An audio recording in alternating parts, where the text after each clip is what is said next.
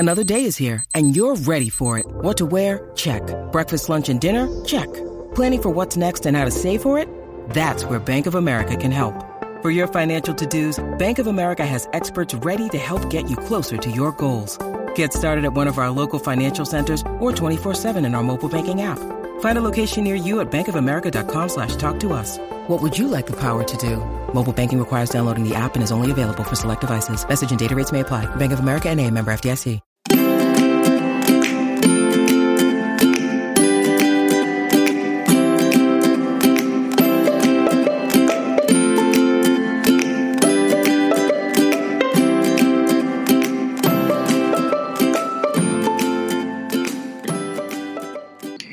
Hey everybody out there in podcast land, this is Chris, the Public Safety Guru.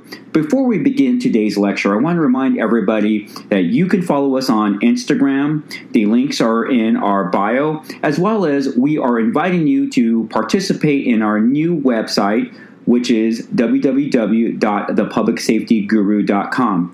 You can register. Registration's free. Registration will always be free. The website is designed for those of you that are entering the public safety world. We want to be able to give you all the information we have so that you can be as successful as we were. Okay, so enough with the self-promotions. Let's go ahead and get started with your next lecture. Okay, so today we're going to be talking about the structure of the respiratory system as well as the physiology associated with it. So, what does our respiratory system do? It is the passage for oxygen, O2, to enter and for carbon dioxide to exit, CO2.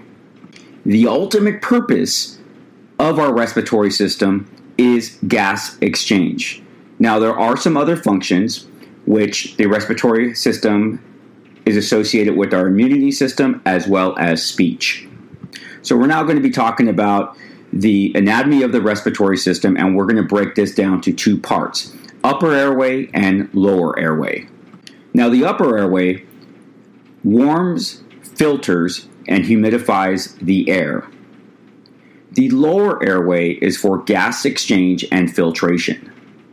Now, if we were looking at a chart of the upper respiratory system, starting at the very top of the head and working our way down to the lungs, this is what our upper respiratory system would consist of.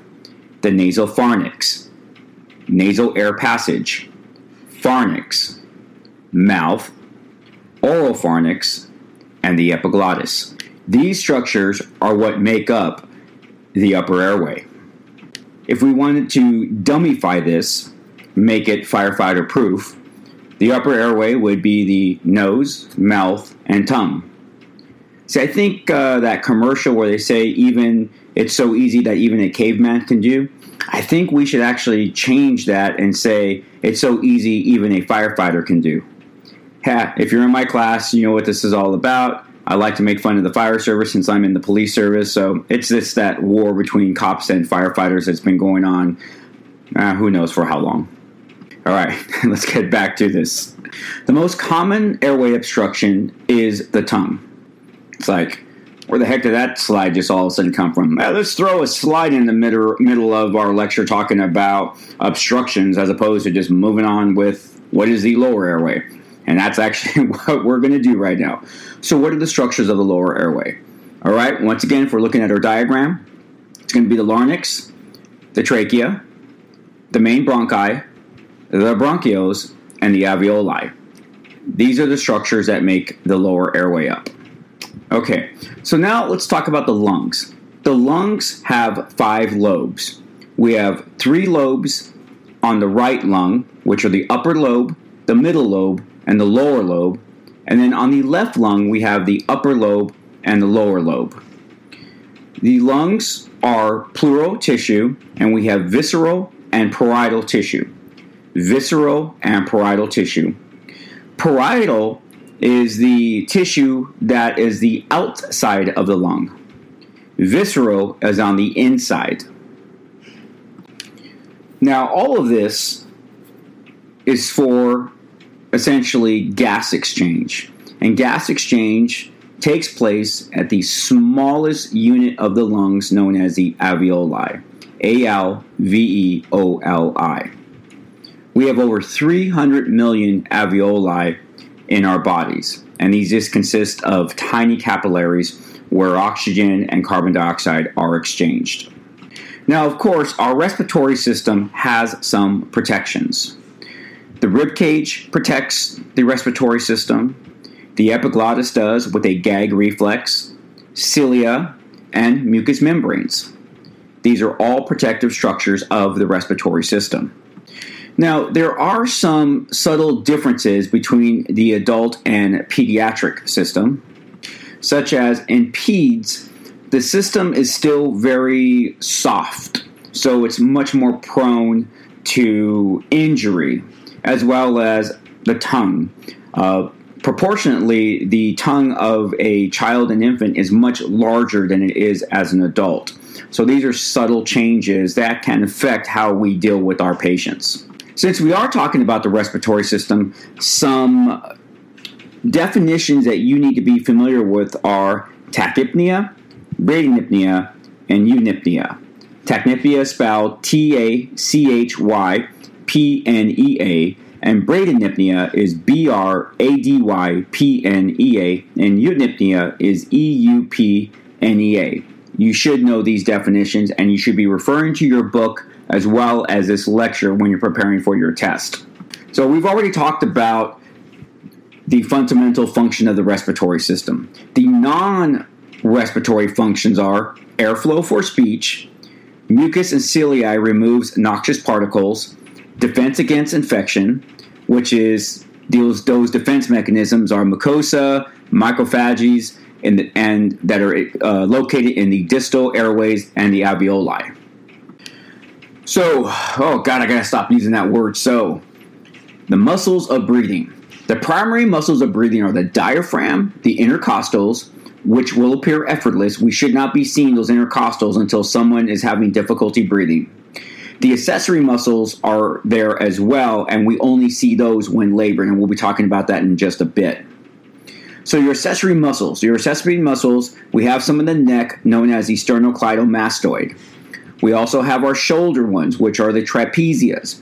And then we have our pectoral muscles, abdominal muscles, and the intercostals. Normally, we do not see our patients, or just throughout the day, people are not using these per se when they're breathing.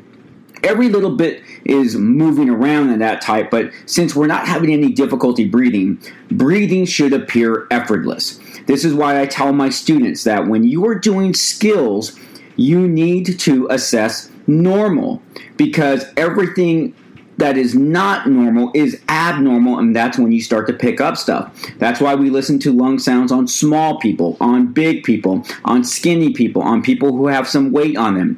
This is what you need to do. You also need to listen to lungs when you're in a quiet room, as well as in the back of the ambulance. These are all skills that are going to make you a great EMT. I hate it when people say, well, I can't get lung sounds because we're moving the back of the ambulance. No, that's a lazy EMT. 100% a lazy EMT. You can get lung sounds in the moving ambulance just as well as you can get a full blood pressure in the moving ambulance. That's a bunch of you-know-what. All right. Off my soapbox again. So during inspiration, the intercostal muscles will contract and pull the ribs up and outward. The lungs will expand. The diaphragm contracts and moves down and outward. This is inspiration. You may want to rewind this and listen to it again, because we will have test questions on which way the diaphragm goes during inspiration and expiration. During expiration, the intercostal muscles will relax and the ribs will go back to a normal position. The lungs recoil. The diaphragm relaxes and moves upward. This is expiration. Each breath that we take in consists of 78% nitrogen, 21% oxygen, and 1% other. When we breathe out, that breath contains 78% nitrogen, 16% oxygen, 4 to 5% carbon dioxide, and 1% other. This is why mouth-to-mouth works. If I suck in 21% oxygen and then I breathe out into an apneic patient, that means that patient is going to get 14% oxygen, and then they're only going to use 6 to 7%, and they're going to even exhale enough oxygen to help another person. So that's why it works. So some further definitions that you need to know, especially for your national registry, are respirations, ventilations, tidal volume, and minute volume. Now, just know minute volume is a formula, and that formula is respiratory rate times tidal volume. You need to memorize that. This is a 3x5 card. For those of you that are new to my podcast, I will occasionally say this is a 3x5 card. I believe, in my experience, that there are just some things that we just need to memorize, not so much understand, but it's just that way. We got to memorize the rule of nines, the Cincinnati stroke assessment. These are just things that you're going to have to memorize. And over time, they'll be in the back of your memory, and then you'll be able to recall them. But when we're first learning, unfortunately, these are just some of the things that we have to do. Now, our respiratory rate, how fast we breathe a minute, this is involuntary. However, we all know that we can control this, right? I mean, hence the reason why we're able to take a deep breath, go underneath the water. Chemical and physical mechanisms provide involuntary impulses to correct any breathing irregularities. So remember that. Your body, it's an involuntary function. We can only hold our breath for so long, and then we will have to breathe. This is based on chemical and physical mechanisms in our body. The average adult breathes 12 to 20 times a minute. This is what is considered normal. So at this point, this is what I like to tell my class. We are carbon dioxide breathers. We have carbon dioxide chemoreceptors in our brain that sense the level of carbon dioxide in the body. This is what stimulates us to breathe. This is our primary breathing mechanism. Now we have a backup, and this is a hypoxic drive, and this is what we call once again, the backup system. This is based on oxygen now. And for whatever reason, the CO2 chemoreceptors have been knocked out and the backup has taken place. So those patients are stimulated by the amount of oxygen that's in their system, not carbon dioxide like you and I. This backup drive can become the primary stimulus for some patients. So you probably heard chemoreceptors. So we have central chemoreceptors and peripheral chemoreceptors. Our central chemoreceptors are in the brain, and those are carbon dioxide based. Your peripheral chemoreceptors are located in the lungs, and once again, that's a hypoxic drive, and they sense low levels of oxygen. Now, you may be asking, who are these patients? Well, these patients are our COPD patients. These are the ones that have done so much damage to their body over the years or through a disease process have now become COPD. Now, there are different types of breathing patterns. We have normal, that's you and me, Cheyne-Stokes, hyperventilation, ataxia, agonal, and apnea. If we were to hook our patients up to a machine that can give us a readout like an EKG on breathing patterns, you would be able to see the difference. What I want you to take away from this part is this. When you have somebody who is breathing fast and then they stop, apnea, this is known as Cheyne-Stokes.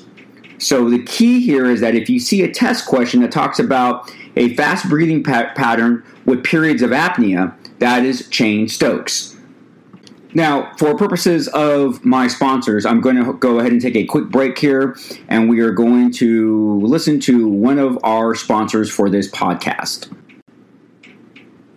All right, let's get started again. Let's talk about lung sounds and breath sounds. When we are assessing a patient's breath sounds, we are trying to determine if they're present and if they're equal. Do we hear any type of sounds that are associated with an obstruction? Now, breath sounds can be auscultated, which is using a stethoscope, and they also can be audible. We can actually hear someone's lung sounds in some emergencies, such as an asthmatic or anaphylactic, which the patient presents with audible wheezes. So the different sounds that you're going to learn over your course are, we have wheezing, stridor, snoring, rales, rhonchi, absent, or diminished.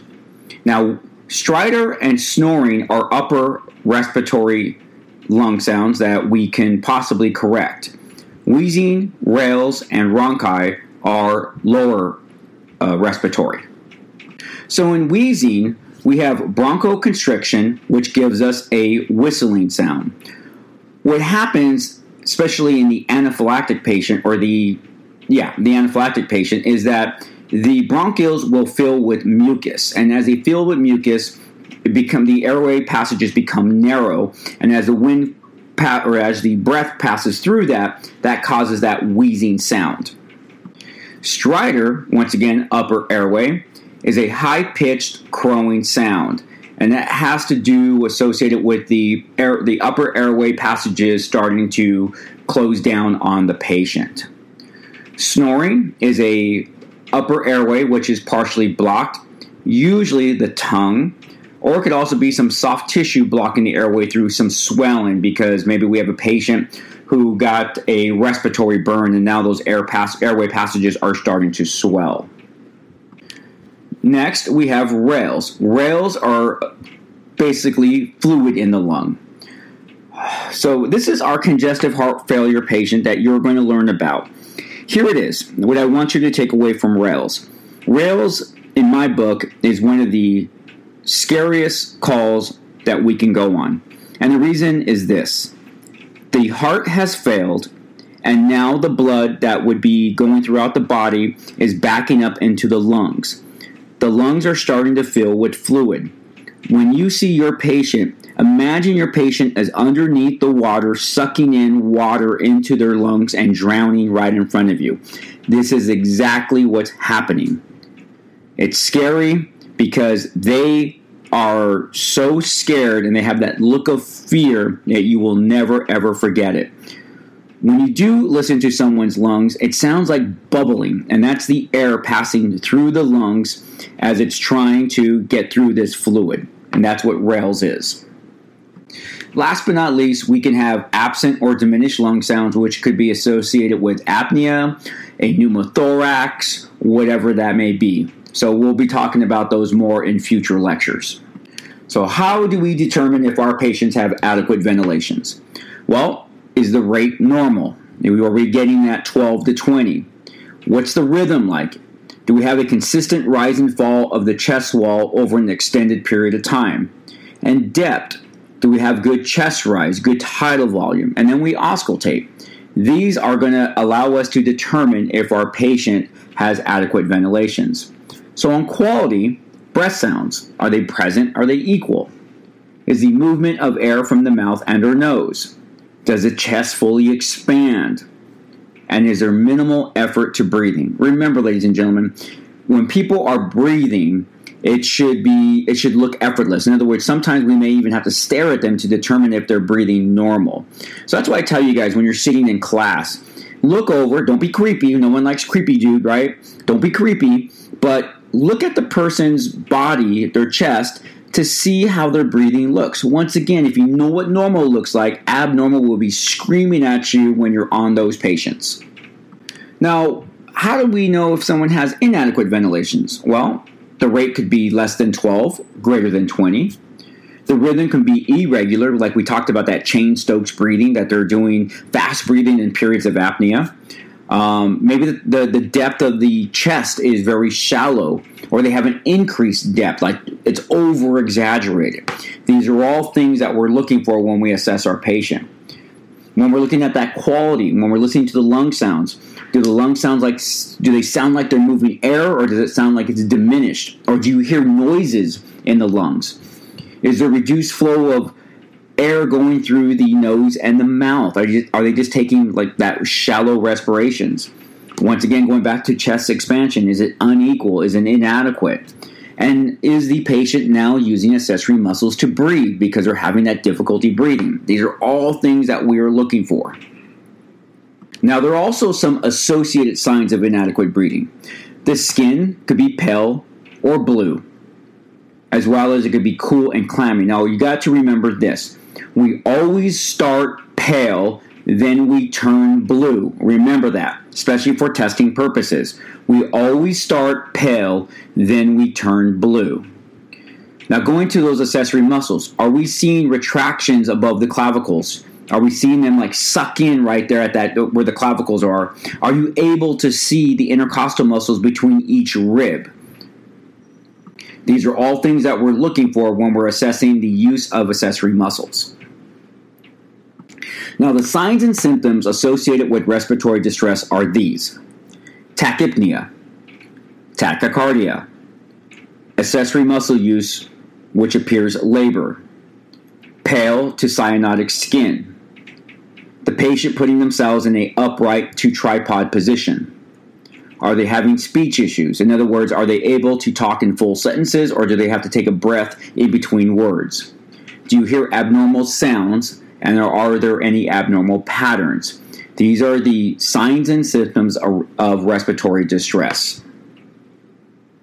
Well, ladies and gentlemen, that is it for your lecture on respiratory systems. It is a short lecture, and the reason for that is if you have been listening to my podcast, you know that one lecture builds upon the next lecture. They're kind of in sequence. This lecture is a new record, so I will be labeling it properly, but that's what's going to happen. So you're going to have an associated lecture. It's already posted on respiratory emergencies, where we do some review of this lecture, and then we jump into the various different emergencies that EMTs will come across.